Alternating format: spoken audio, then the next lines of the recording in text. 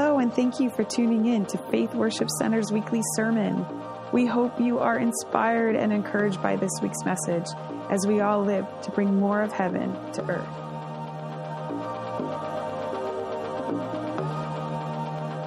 Well, Merry Christmas to all of you. This is the time of year that I wear a tie. Maybe on Easter on occasions, but usually it's weddings, funerals, and Christmas and Easter. But this morning I was debating wearing a tie, and I went to the closet, and I saw my shirts and my ties, and I said, nope, I will not let Paul Goslin outdo me this Sunday. I'm going to wear a tie. And for the first Christmas Sunday since I can remember, Paul didn't wear a tie. And I'm like, oh, man, 26, 27 years you've been here, and it's broke tradition. Oh, well. He explained why. It's all good. Joyce, you totally wrecked me when I saw you. Man, oh, man, oh, man. Our hearts have just gone out to you. Many of you know, if you don't know it, Joyce got COVID. She came down with a stroke. And the doctors gave such a low prognosis that she wasn't going to make it. And here she is, and she made it. And she's fighting, and she's coming back. And lady, we've got your back. Jeff, your amazing husband, just right there by her the whole time. And, wow, we just love you, Joyce. And you are going to come back full swing, girl. You are. This is an incredible, exciting time of year. I know many of you as well have a great time with your families. We always have a great time with our family, and we had our annual grandkids sleepover, cookie making time, and it's just a blast. 7 grandkids sleeping over at our house, making cookies, and wow, it's fun. It's fun. It's like you have to understand, when our grandkids come over to visit us, when we're by ourselves in the house, and maybe 1 or 2 of them will pop in, they'll be sitting there for a while, and all of a sudden, did you notice you can hear the clock on Grandma and Grandpa's wall? You can't hear the clock when it's a sleepover day. No. Christmas. What's it all about? And this Christmas of 2021, it's It is, to me, you just gotta enjoy it. Just enjoy it. Enjoy your family. This is what Christmas is all about. It's about Jesus who came to this earth. So I'm going to try to be brief, hoping that I can accomplish that today. But this time of year has always been a special time of year for me, even as a child, going back as a child. And I think many of us have childhood memories of Christmas just being so exciting. And I can remember instances where our family was not that well off. My dad worked in a lumber yard driving a forklift, and my mom had to work as well. And things were really tight. We didn't understand that as kids. But there were years later, as we grew up, we found out that there were many Christmases that they just didn't have the money for Christmas, and yet they always found a way to make Christmas a special holiday. And one year, my dad made all of our Christmas presents out of wood, and it was scrap wood that he found at the lumberyard. And I can remember coming in, seeing a truck, a doll carriage, not for me, for my sisters. But I can remember coming in and being so absolutely excited. I didn't know Dad made them. I didn't know where they came from. They were painted. They looked like regular store-bought toys to me as a kid. And I was just so absolutely excited. And I think if I'm not, I might not be correct as the timeline of this, but I think the next Christmas, I was so excited to find similar things underneath the tree. Now, how many of you remember those big movie camera lights that they used to have on the old 8mm movie projectors? Anybody remember those? The big spotlights? They come on a whole row of them up top. And no sound, black and white film. The camera was really noisy and all that. And they used to make us line up in the hallway every Christmas. We had a ranch house, a long hallway. And then we had a living room where the tree was set up and the presents and everything were in there. We used to have to wait before we went out into the main room every Christmas. It was like torture. And we're in the hallway waiting, and Dad's got the camera. He comes around the corner. He's got the camera on. Those bright lights light up the hallway, burn our eyeballs out and everything. And I can remember watching the movie, and just recently I watched it again, I think probably about 5 years ago. And I was so excited that I had wet my pajamas in the hallway, and it shows up on film. It really did happen. And that's how excited we used to get. You know, my sisters would jump up and down in the hall. Just so exciting. And Christmas is such a special occasion where we celebrate the greatest gift of all to humanity. It's the birth of Jesus Christ. It's the incarnation of man and God coming together in one person. And this was seen thousands and thousands of years ago in the very beginning. In Genesis chapter 3, after Adam and Eve had fallen and eaten of the tree of the garden that they weren't supposed to eat of, the Lord actually only cursed. He only cursed a few things. He cursed the earth, he cursed the serpent, and he cursed cattle for some reason. And I don't get that one, but I like beef.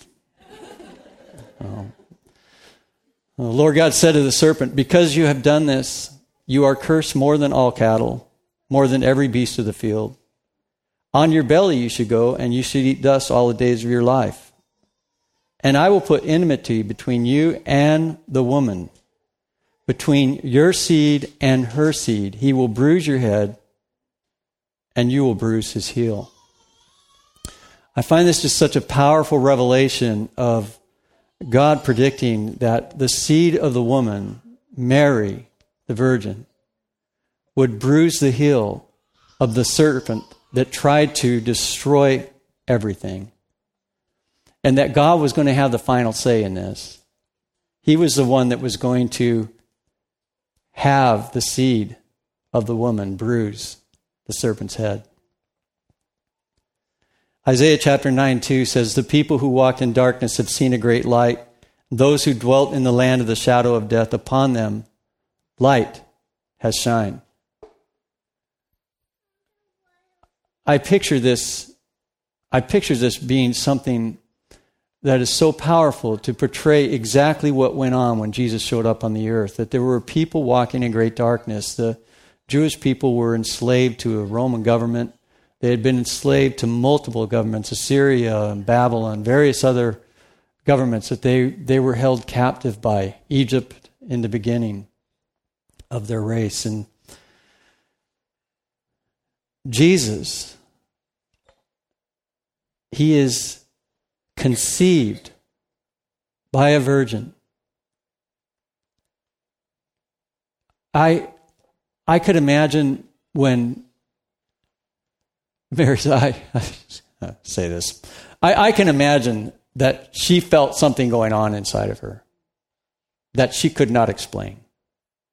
Something was happening. It reminded me of the story of Matthew Ward's, or the song of Matthew Ward. Something is happening in me. Something I've never felt before. Go, Matthew. That movement of the Savior, the movement of the Messiah inside of her womb on conception, it still baffles. It still baffles the mind. How could this be? And yet it was. And as I said last week, you have Mary who has the descendancy from Adam. You can trace her descendancy back from Adam. And then you have Jesus, who is in the beginning, is God, was God, always will be God. And he and Mary's seed come together to create the God-man, Jesus. Isaiah 9, verse 6 goes on and says, "For unto us a child is born, unto us a son is given, and the government will be upon his shoulder. And his name will be called Wonderful Counselor, Mighty God, Everlasting Father, Prince of Peace. And of the increase of his government and peace there will be no end. And upon the throne of David and over his kingdom, to order and establish it with judgment and justice from the time forward, even forever. And the zeal of the Lord of the hosts will perform this." Powerful prediction. It was 760 BC that Isaiah ministered as a prophet. So some 700 years before the birth of Christ, he is predicting exactly what is going to be taking place. And he's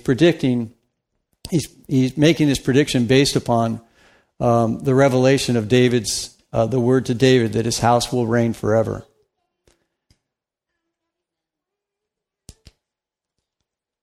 The government shall be upon his shoulder. I don't know about you, but I have a feeling that it's a pretty strong impression, actually, that the Lord's government is going to be a little bit better than the government of men. I would have to say there's going to be more of a justice that gets served to humanity than what we've seen in past governments as well as current governments.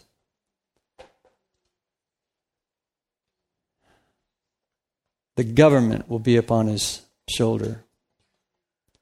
And there'll actually be no end to this government. There are many prophetic scriptures. Isaiah 66 is one chapter that talks about the government of millennial kingdom, where Christ actually comes back to earth again to rule on the earth for 1,000 years, a 1,000-year reign. I don't understand a lot of the prophecy. I sat through Bible college, and really I was baffled and somewhat bewildered by so many different scriptures being used in the context of whatever the theory would be developed. But this thing I can rest for sure and know for sure, that the Lord is going to return when it's the right time for him to do so, and that no man knows the hour or the day. I've lived through several false returns that people have predicted over the years since I was raised in church my whole life, and I heard there were different crises that were taking place in the world, and it was obviously this was definitely the end time. We're all still here. I'm still here. I'm still alive. Haven't seen the end yet. And guess what? We won't see the end until it's time for the end to happen. So the predictions of it are kind of futile. But the one thing that I do know for sure, he's going to come back. He's going to set everything right. And when he sets everything right, it's going to be a wonderful governing. We're going to be related to the governor of the universe. The time for Jesus to be born. Luke chapter 2, verse 8. Now there were in the same country shepherds living out in the fields. I love the shepherd story. I just absolutely love it. They're living out in the fields. They didn't invite angels to show up to them all of a sudden. They're living out in the field, and all of a sudden, a host of angels show up to these guys. A host of angels, not just one or two angels, not little Hallmark angels. Major, big host of angels show up to these guys and choose them to be the messengers that a Savior has been born. I think the reason that I love this story so much about the shepherds is that they were common, everyday people like us. They weren't royal dignitaries. They weren't people that were governing nations. They weren't in politics. They were shepherds. They watched sheep. It was their job. And the angels show up. Stood before them, and the glory of the Lord shone around them, and they were greatly afraid. And then the angel said to them, "Do not be afraid, for behold, I bring you good tidings of great joy, which will be to all people. For there is born to you this day in the city of David a Savior, who is Christ the Lord. And this will be a sign to you. You will find the babe wrapped in swaddling clothes, lying in a manger."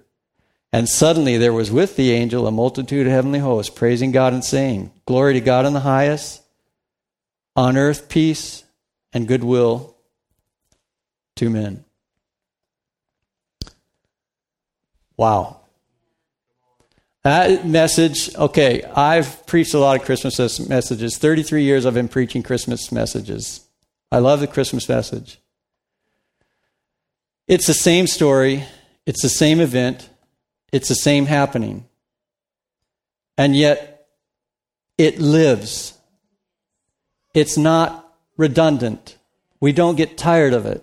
It doesn't get old. It's not like brushing your teeth every day in the morning and every night. It's not just a redundant practice. It is our bread. It is our life. That Jesus lives inside of us. He dwells in us. We are seated next to him in heavenly places, enthroned with him as he sits at the right hand of the Father.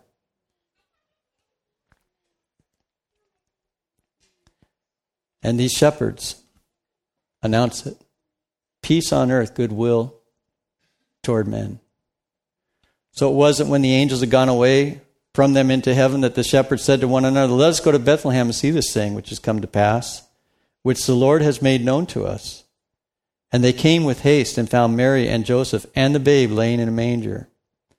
Now when they had seen him, they made widely known the saying which was told them concerning this child. And all those who heard it marveled at those things which were told them by the shepherds. But Mary kept all these things and pondered them in her heart. When the shepherds returned, glorifying and praising God for all the things that they had heard and seen and that was told to them. Wow. Everyone marveled about the message that the shepherds brought. I don't know if you guys have seen the Christmas special of Chosen yet. Anybody watched that? Great thing. Just a great portrayal of what was happening. But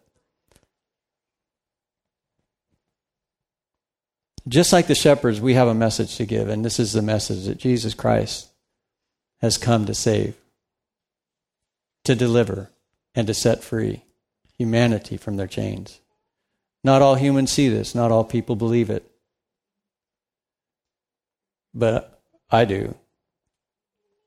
He changed my life. I feel like there was a conception going on in me when Jesus showed up. He was conceived inside of me, and he's been growing ever since. And I think it's very important to let Jesus grow. A lot of people would like to keep Jesus as a baby in a manger. It's simpler that way for them. You can't really control a baby. Babies don't need control. They just need a lot of help. But when they get older, it becomes a different story, doesn't it? The older a baby gets, he goes into toddler's age, and then the toddler begins to hear a lot of no, no, no, no, no, no. Well, you can't do that with Jesus. You can't say no, no, no, no, no with baby Jesus or toddler Jesus.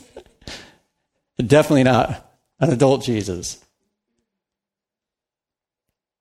He's growing inside of us still. And this is the beautiful thing. He starts as a baby. He's conceived within us.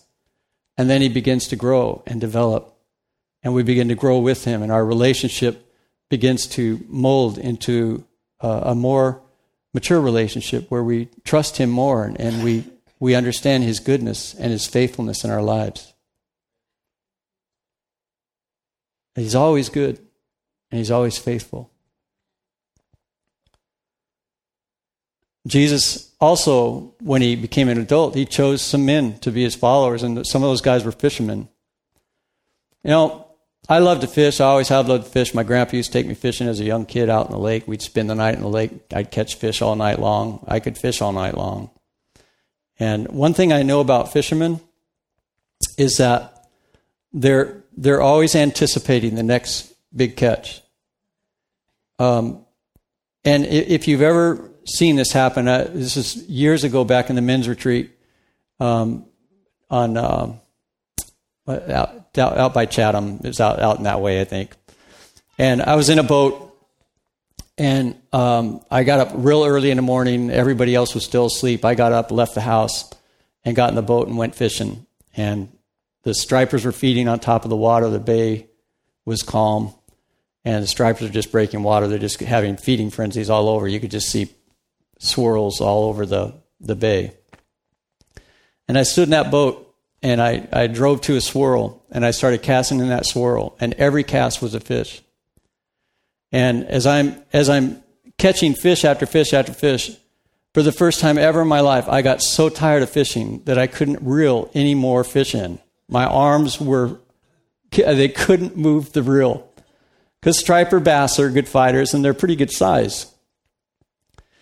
But as I was out catching fish after fish, it wasn't long before another boat started joining my swirl, and then another boat. Because fishermen understand where the fish are is where you need to be.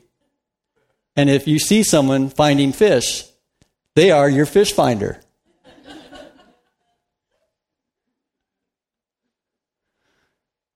I think that's how the gospel is. Many of us have different receptors as believers. We receive knowledge in different ways. We receive experiences in different ways. Some of us feel, some of us see, some of us hear. We have these different receptors in us for a reason. And I believe it's because the Spirit of the Lord is not in a box. He doesn't do everything the same way for everybody. And I think it's very important that if you see someone who is hearing, seeing, or feeling what God is doing, it's important if you're hungry to catch God, to get near someone who's actually having an experience with Him. I've found that to be very true. I like being with leaders, other leaders who are experiencing God, not just talking about God, but actually having an experience with Him. I want to connect to those people because I know they know how and where the fish are. They're fish finders, but they're God finders. And it's like, well, do they really find God? I don't know. That's an interesting question. That's an interesting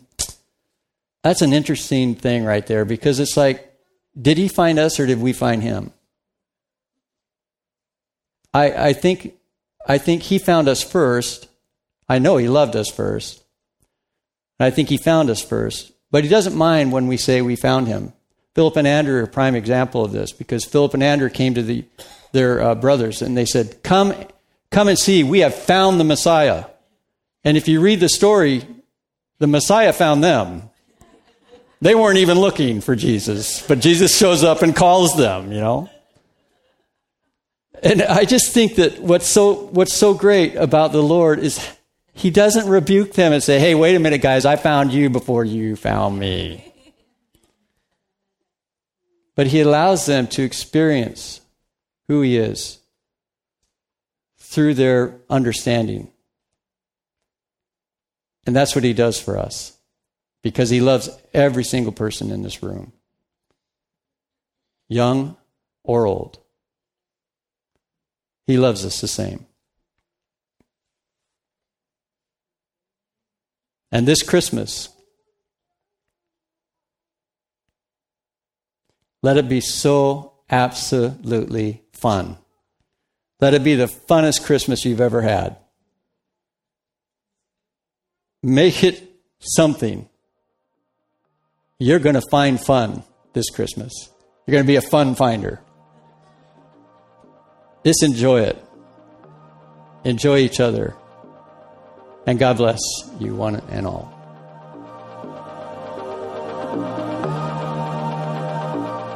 Thanks again for listening to this week's message. If you'd like more information about our church, visit faithworship.org.